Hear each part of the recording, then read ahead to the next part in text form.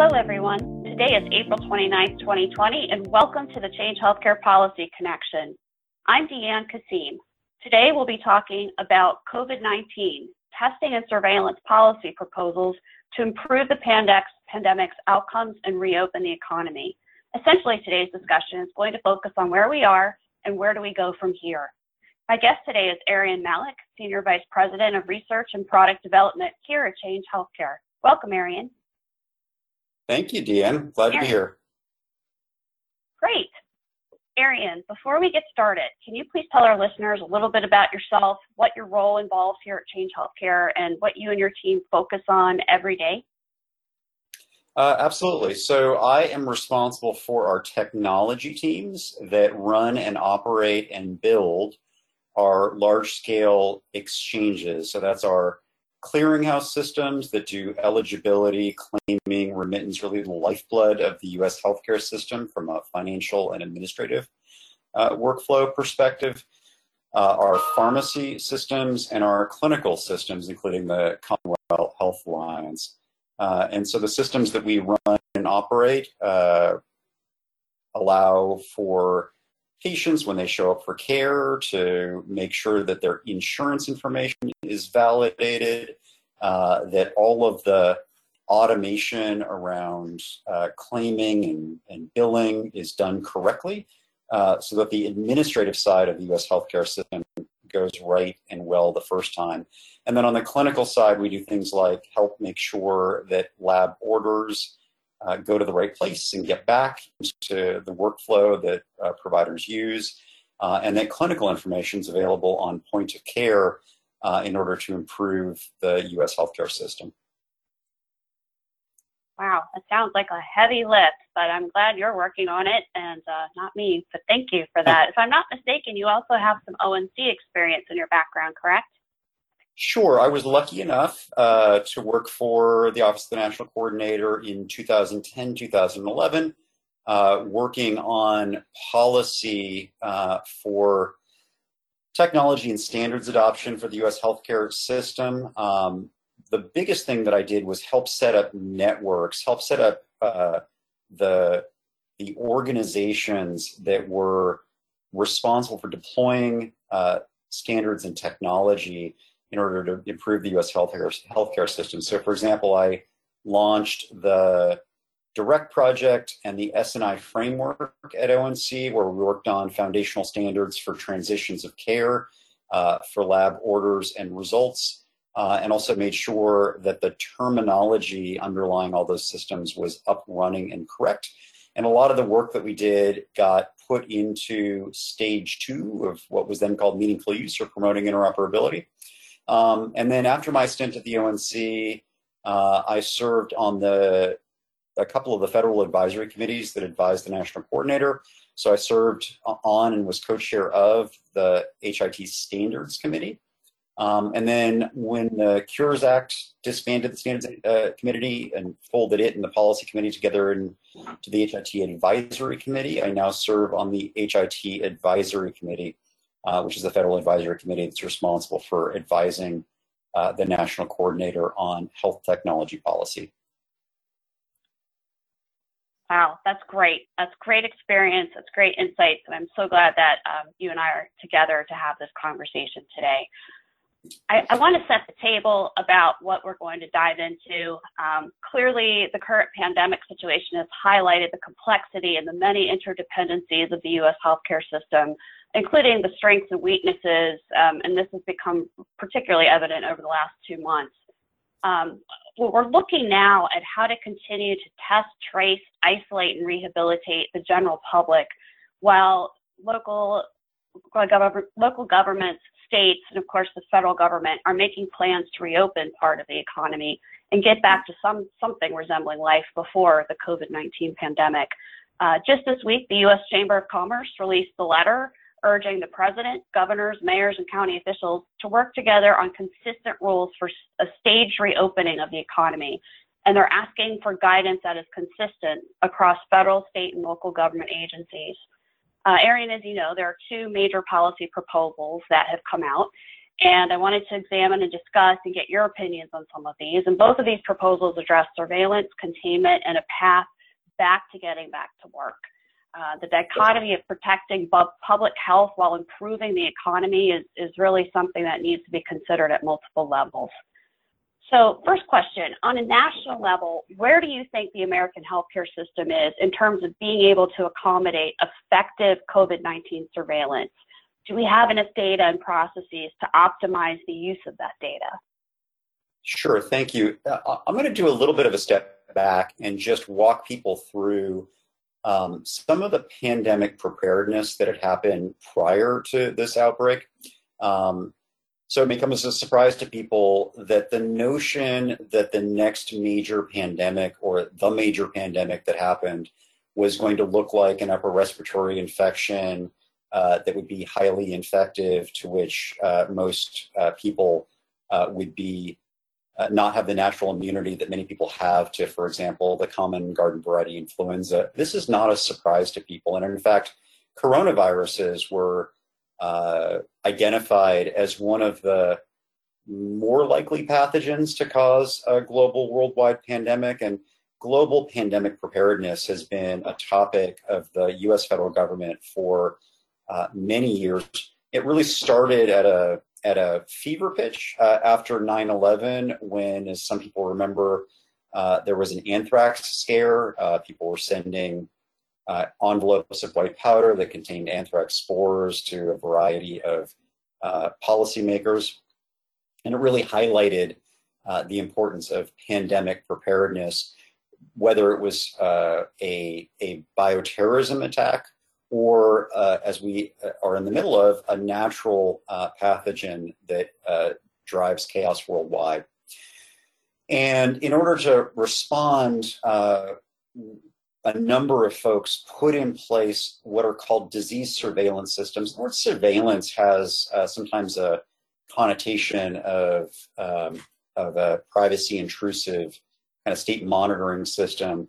But in this context, surveillance is about having the information flow so that we can detect disease outbreaks in real time and then put together the appropriate response. And the lifeblood of our disease surveillance or public health surveillance system is a set of data feeds that are coming out of emergency departments in hospitals around the country, with expanded flows that are available for what are called sentinel sites, which are sites that are selected to be very likely to be majorly impacted in disease outbreaks. And the thought process is we should have the feeds that are available and be able to detect in real time that we have an outbreak.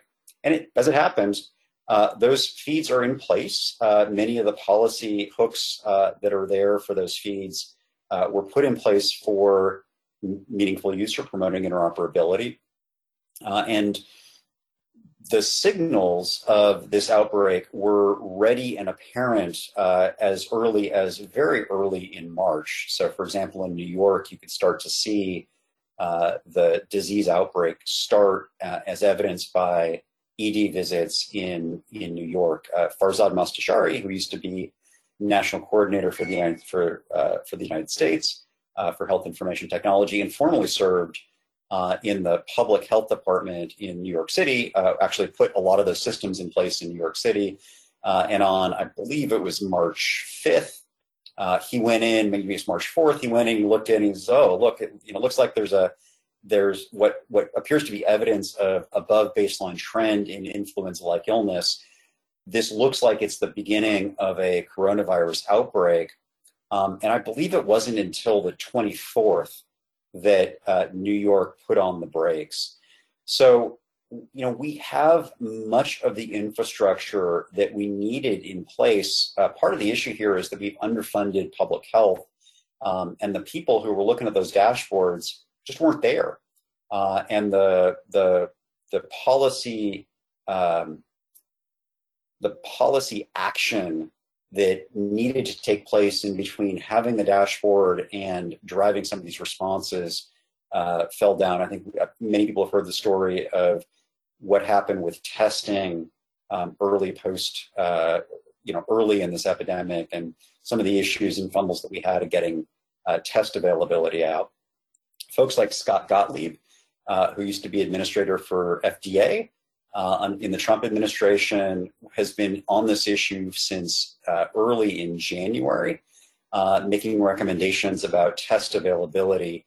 And there was a clear window early in this epidemic and outbreak where expanded test access and the traditional means of public health, which are testing, contact tracing. So contact tracing is when you've identified somebody as positive, you call them, you find out where else they've been in contact, you get all the people they've been in contact with, and you make sure that they're able to isolate in place and work from home for a while, monitor them for symptoms. If they get symptoms, do the same level of contact tracing. These are highly effective public health tools, and countries like South Korea, New Zealand, Hong Kong, areas like Hong Kong, Singapore have put these tools in place to great effect to contain what could have been a very disastrous COVID-19 outbreak, manage it and mitigate the effect on the economy.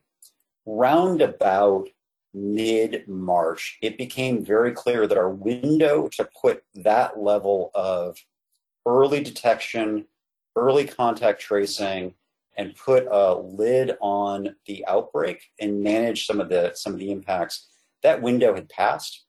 And we were in an area where the major risk was overwhelming hospitals, emergency departments, ICUs, ventilator techs. And we were on the verge of a fairly catastrophic set of impacts on the US healthcare system. We saw some of the outgrowth of that, most notably in New York. I think we saw Italy as a warning lesson for what could happen. And we very wisely put the brakes on. Unfortunately, we put the brakes on at different times in different places in different ways. And so we start to see some of the tail end of the slowness in putting the brakes on in terms of higher case totals and higher death totals. And one thing that's a little hard for people to wrap their head around is that epidemics are exponential phenomenon. What that means is that there's a doubling time, and doubling means you go from 2 to 4 to 8 to 16 to 32 to 64, and in 10 doublings you go from 1 to 1,000 or 2 to 1,000. So the rate at which these epidemics can go out of control is hard for people to wrap their head around. We were seeing doublings every 2 days in New York, and so if you'd put a shelter in place order a week earlier or 8 days earlier, you could have saved literally, you could have had 1/8 the death rate and 1/8 the case total, 1/8. So divide that death rate by 8. Everybody, that's the number of lives that you would save. And once an epidemic goes out of control, it's really hard to put the brakes on and then get the case totals back down to a point where you can test and trace. So that's where we are right now as a nation.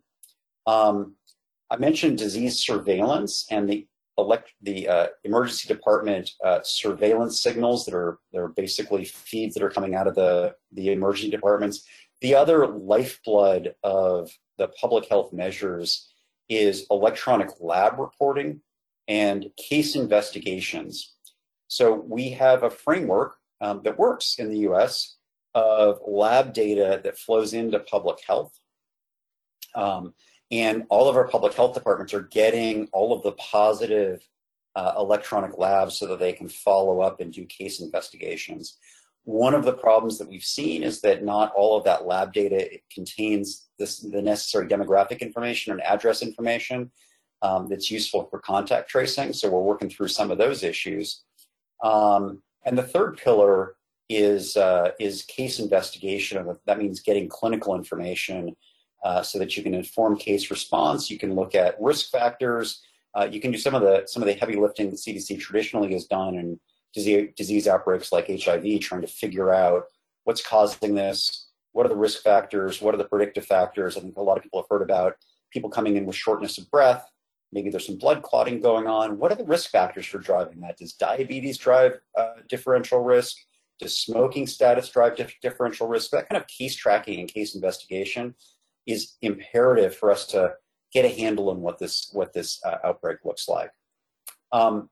We mentioned testing, and I think we're still at a level where test availability has gotten a lot better. The national labs have what are called PCR machines that can look at the RNA signature of this virus and figure out where it is.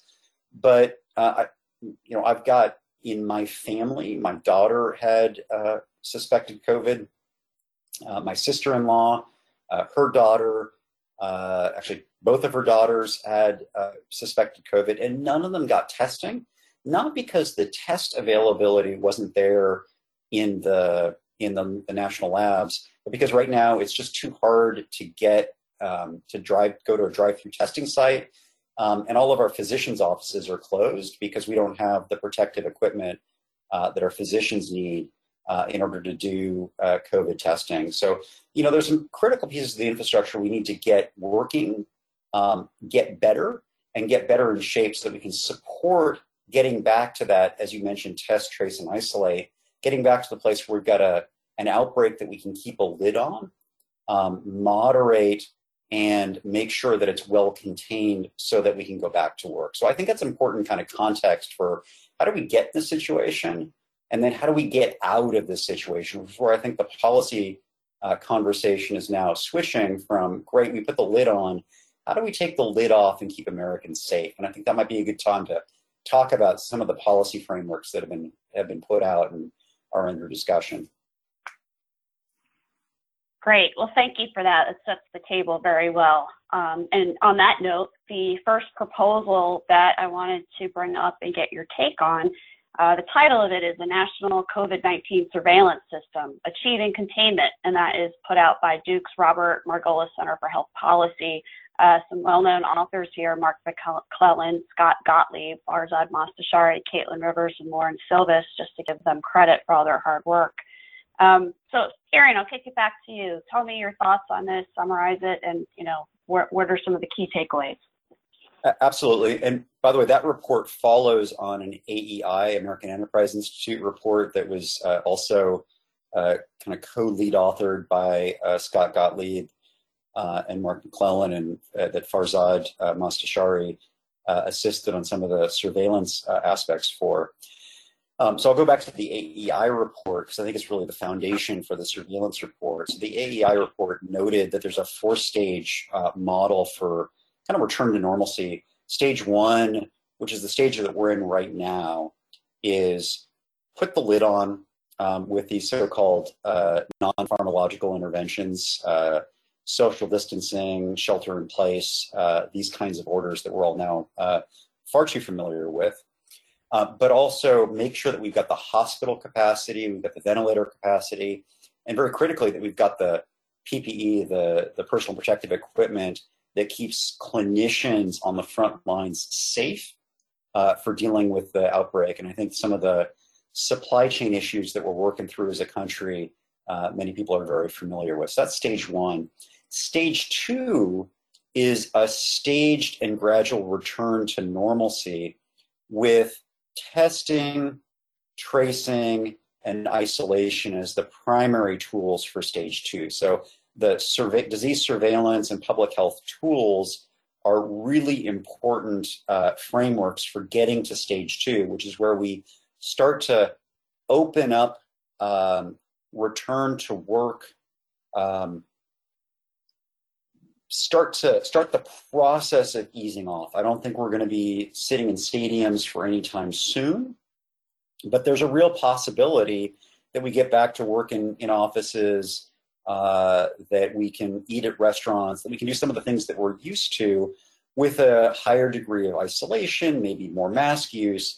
But a critical role for being able to get there is having some of this public health infrastructure in place. And so what the AEI report established as the trigger conditions for getting to stage 2 is adequate testing and some of the public health surveillance and public health tools that are necessary to make test and trace effective. And again, just to remind people, because we missed our window early on, we got to a very high caseload. We need to bring that caseload back down to a point where the public health infrastructure can keep it well managed and keep it in place. And in order to do that, then you go to the second report, which is the Duke-Margolis report. The AEI report was done in consultation with the Duke-Margolis Center. So McClellan and Gottlieb have been working kind of in concert on both of these proposals. And that's where the surveillance systems come in place. And this is about making sure that we've got, as I mentioned, the lab reporting, public health contact tracing, trace investigation, and the surveillance systems in place. So the first part of that is lab reporting and contact tracing and case investigation. And that's really the lifeblood of this whole policy framework. And it's what allows us to return to work, but keep the lid on the epidemic, so that if people are infected and are positive, the moment we hear about it, we support those people to return to either shelter at home, or as some of the recent policy proposals are talking about, let's use some of the unused hotel capacity that we have people shelter at hotels, keep them away from the general population so that we keep a lid on the disease. The second part, the surveillance part of this policy, is making sure that we've got the appropriate dashboarding in place, so that if we start to see the case totals come back up and we start to see more ED use and more hospital use, that we know immediately and can take the right interventions. And those interventions might be early on expanding test capacity and expanding contact tracing capacity. And then, if that still doesn't work, then you may need to go back to some level of additional social distancing and some more targeted shelter in place. But you can't do that if you don't have the tools to figure out where the outbreak's occurring and what's happening with it. So that's really the framework for that report. It is, hey, we got to get to stage 2. To get to stage 2, we need to have adequate test capacity, and we need to have the public health information flows so that the army of contact tracers that we're wanting to hire has the information they have to work on keeping the epidemic under control. And we need to have the surveillance systems in place so that if there is an outbreak, we know about it in real time and are able to intervene. Sure, makes absolute sense. Well, I appreciate that overview of that proposal, and I want to introduce the second proposal and ask you to kind of do a compare and contrast with the two ideologies. That second proposal being a new strategy for bringing people back to work during COVID-19. And this was published on the website of the Foundation for Research on Equal Opportunity. A whole host of authors here, but the main authors are Avik Roy, Bob Kocher, and Lanhee Chen, and Bob Wachter. This report discusses strategies for controlling the spread, steps to reopen the economy, including reopening schools, lifting stay-at-home orders, which you already mentioned, and contract tracing apps. Also incentivizing employers to do testing in the workplace. So a little bit different details, but still the same thing as to really open the economy and get this contained. So I'll open it up and get your thoughts on this proposal. Sure, and the person who's most identified with this approach is Avik Roy, and there's a lot of commonality between the proposals. So, for example, the Duke-Margolis and AEI reports emphasize the role of employers as a critical role in making sure that contact tracing has appropriate effect, because I think we know that as people in the workforce, the first people to know that we're sick are likely our colleagues, coworkers, and employers have a significant role to play in keeping the disease under lid. Where the reports differ is in degree of emphasis of the risks and the preconditions that are required to open up. So, Avik Roy has been a public champion for opening faster. There's a belief that there is a strategy that allows us to isolate the people who are most at risk from death and return younger people to the workforce.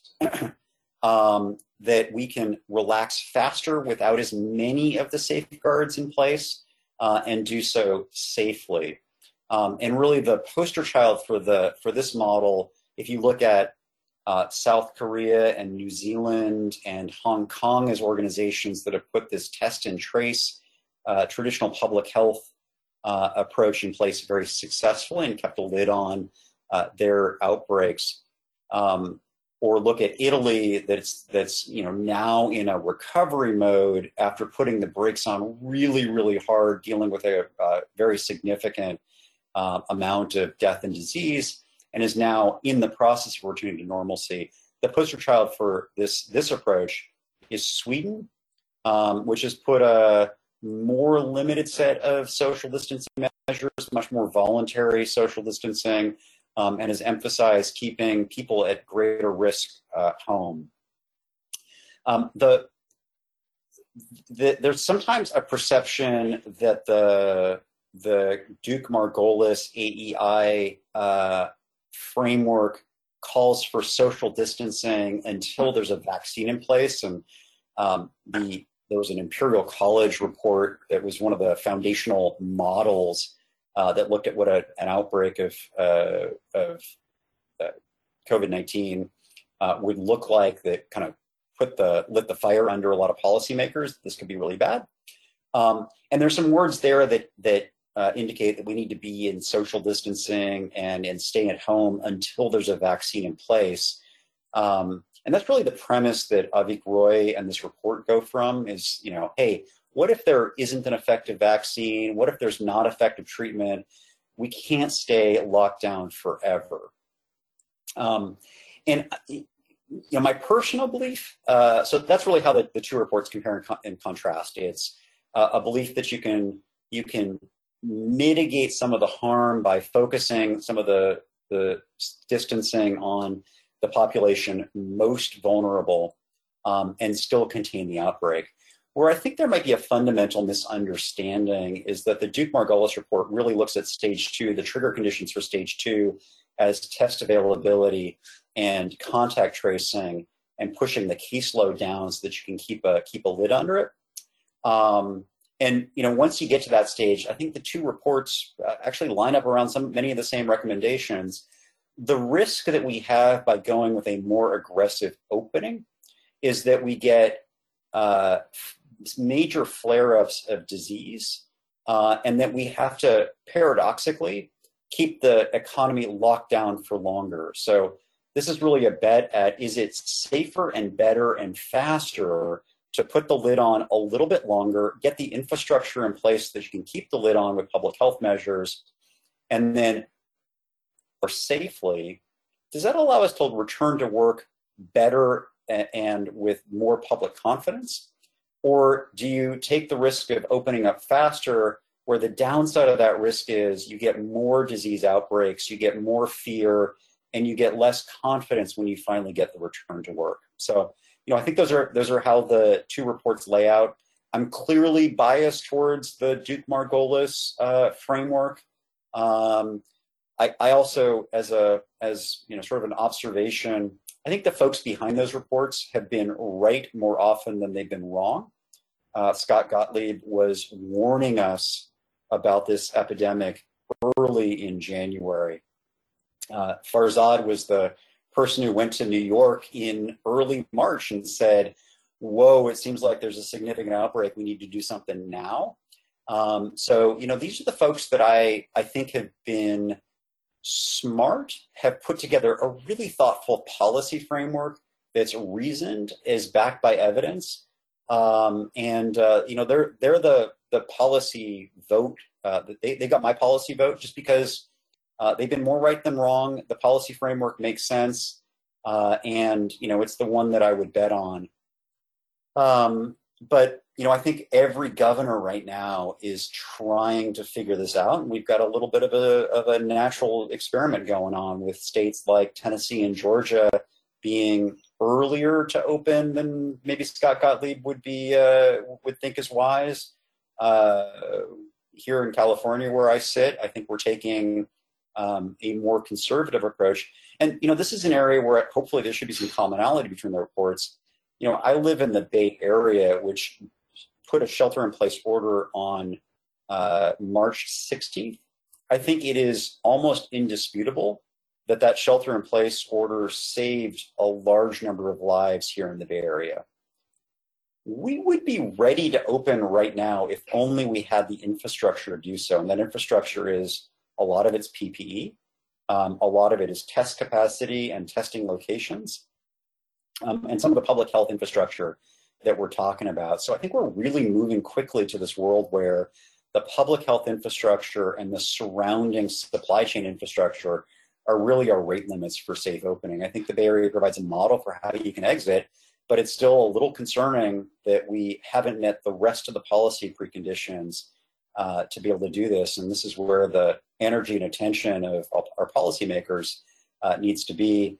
I'd note that, I forget whether it was yesterday or the day before, a number of policymakers wrote a letter to Congress asking for on the order of $40-something billion for doing for hiring a workforce to do contact tracing, for making sure there's better test availability, for making sure that there's measures in place to shelter people in hotels if they need quarantine. So the policy window is very rapidly moving to making sure the infrastructure for stage 2 is there and in place. And I hope we execute quickly. So that we can get the best balance of returning to economic normalcy while keeping Americans safe. And, I just point out that we're not going to have a productive economy if people are afraid of their own lives, but also afraid for the lives of their parents, of their other family members or their friends. And I note that the U.S., each country that's been affected by this has their own set of particular issues. Italy was an aging society and saw some of the impact of the large number of older Italians in the disease impact in Italy. The U.S., we have a large prevalence of disease burden, diseases like type 2 diabetes.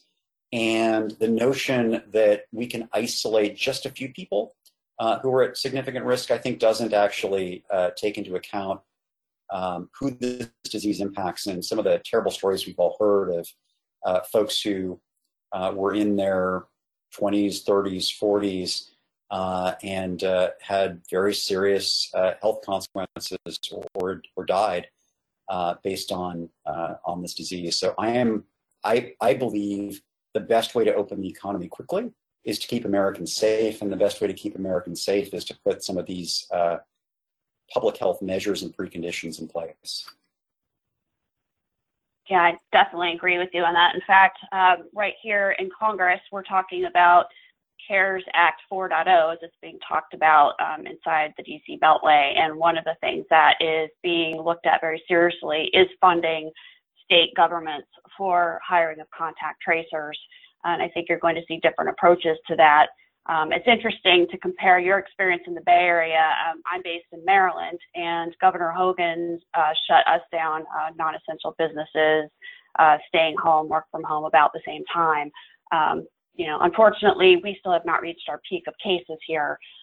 So we have a ways to go. And I think it's interesting that he did not put an end date to when we will reopen things. He's listening to his advisors, both business and on the healthcare policy side and public health as well. Absolutely. Any last? And then one more policy piece here is that the Duke Margolis Center is about to announce a couple of super geeky policy frameworks that really looking at interoperability to support public health. So I would expect some of that to come out today as we're talking. So, should have already come out by the time folks are listening to this podcast. And that really lays out a framework for how to improve the information flows for public health in the short term to support a return to work. That's great. That's great. Thank you for flagging that. I know that's something that I'll be looking at and hope our listeners do as well. Well, Arian, thanks so much for taking the time to talk to me today about this really important topic. Before I close this out, I'd like to, of course, say a big thank you and a shout out to all of our healthcare workers on the front lines, the folks that are delivering our stuff, working in food, and all the other folks that are just making sure that we get what we need. Thank you for all you do. For our listeners, don't forget to check the show notes for links to resources and contact information related to today's show. And stay tuned to the Change Healthcare podcast for more shows covering the enterprise imaging topics and all kinds of other policy and health technology topics that you care about. For more information, visit changehealthcare.com. I'm Deanne Kasim. Thank you for joining us. Be well, stay safe. You've been listening to the Change Healthcare podcast. For more information on this and other healthcare IT topics, please visit changehealthcare.com. Don't forget to check the show notes for useful links to related resources and our contact information. Thanks for listening and have a great day.